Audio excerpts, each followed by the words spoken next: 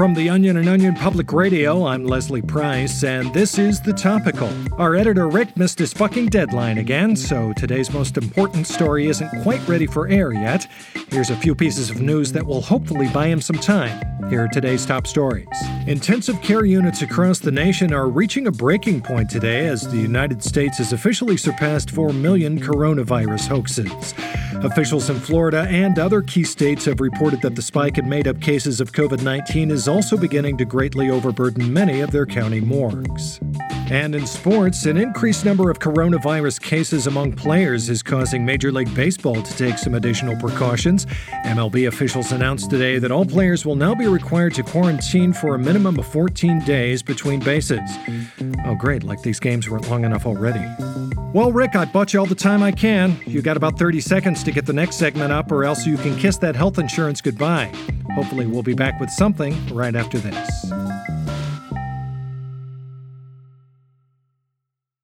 Well, pretty soon, if you're looking to buy toys for an infant or toddler in your life, you might have to look somewhere other than Fisher-Price. The popular children's toy maker is reportedly making some big boy changes to its brand after 89 years. For more on the changes, I'm joined by OPR consumer reporter Marcy Hammond. Welcome, Marcy. Thanks, Leslie. So what exactly is Fisher-Price changing and why? Well, it sounds like the toy manufacturer is wanting to produce more mature products because, as Fisher-Price head Chuck Scothen told reporters this morning, the company was, quote, tired of making stupid toys for babies. Here he is with more in the new direction. All these toys are for dumb little babies. Well, we don't want to make stupid toys anymore for idiot babies who can't even talk. We want to make awesome stuff that's really fun. So we're going to start making cool grown-up stuff like trucks and spaceships and awesome stuff. That seems like a pretty big undertaking for a company that's made rattles and corn poppers for the last 9 decades. Well, Scothen says that Fisher-Price has been really, really extra good, and that it's time that they get to make products that all the other companies get to make. Why does Nerf get to make guns and blasters and we only get to make boring, dumb stuff?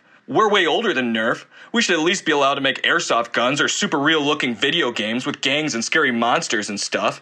Whatever. We'll show you. We're going to start making super cool rocket ships immediately. They're going to be yellow and black and have a bunch of lasers and machine guns, and when it lifts off, it's going to go and they're going to land on Mars, and we're going to meet aliens and kill them. Ooh, that does sound pretty cool. But Marcy, what prompted such a drastic decision? Well, some sources have told me that Fisher-Price was made fun of by its older sister subsidiary, the Barbie division, for still needing diapers to play with its toys. Ooh. Apparently, Scothen ran away crying, and when he was found later, he announced the decision to the rest of the company.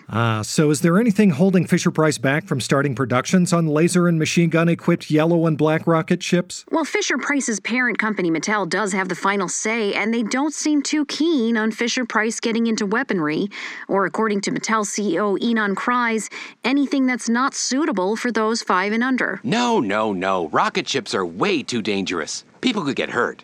Maybe Hasbro lets Nerf and G.I. Joe do whatever they want with their funding, but as long as Fisher-Price is living under the Mattel umbrella, they're going to have to live by our rules. Besides, Fisher-Price loves making its Woodsy Wonders bouncer and Baby's First blocks. Oh boy, and how did Fisher-Price respond? About as well as you would expect. No! I hate Woodsy Wonders and Baby's First blocks. They're for stupid little babies. I hate them. I want to make missiles and bombs and video games.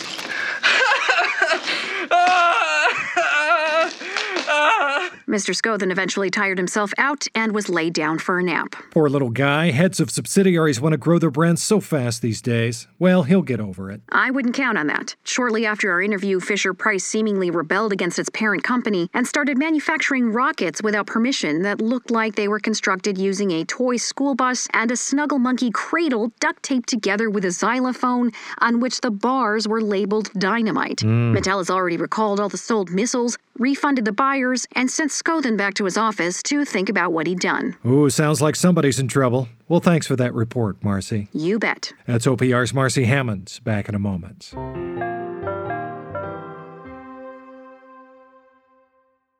Grand Canyon University, an affordable private Christian university, is one of the largest and fastest-growing universities in the country, offering more than 270 programs online. In addition to federal grants and aid, GCU's online students received nearly $130 million in institutional scholarships in 2022. find your purpose at Grand Canyon University. Private, Christian, affordable. Visit gcu.edu/myoffer to see the scholarships you may qualify for. I was lucky to be raised in a home where I was encouraged to keep talking about the news regardless if anyone asked me to, and long after everyone wanted me to stop. So here's what else you need to know today. The U.S. Health Department is making some necessary changes to the Heimlich maneuver today, as they've now added additional steps to ensure choking victims finish the food they've coughed up. Health officials believe these new steps could help cut down on U.S. food waste by as much as 42% each year. And some good news out of the scientific community today. An encouraging new climate report has found that polar bears are in fact evolving the necessary aerospace engineering skills to successfully escape our overheating planet. Lucky bears. And finally, we here at The Topical would like to issue an apology. Yesterday, we spoke with a so-called sexual health expert who presented some advice and information that unfortunately needs some correction. Just to clarify, penises go inside vaginas, not the other way around. Which, I mean, I totally knew that. I just didn't want to embarrass the sexpert in front of everyone, so I didn't say anything. Anyway, we here at OPR would like to apologize for any confusion or inconveniences this may have caused, especially the inconveniences. And as always, we'll try to do better the next time.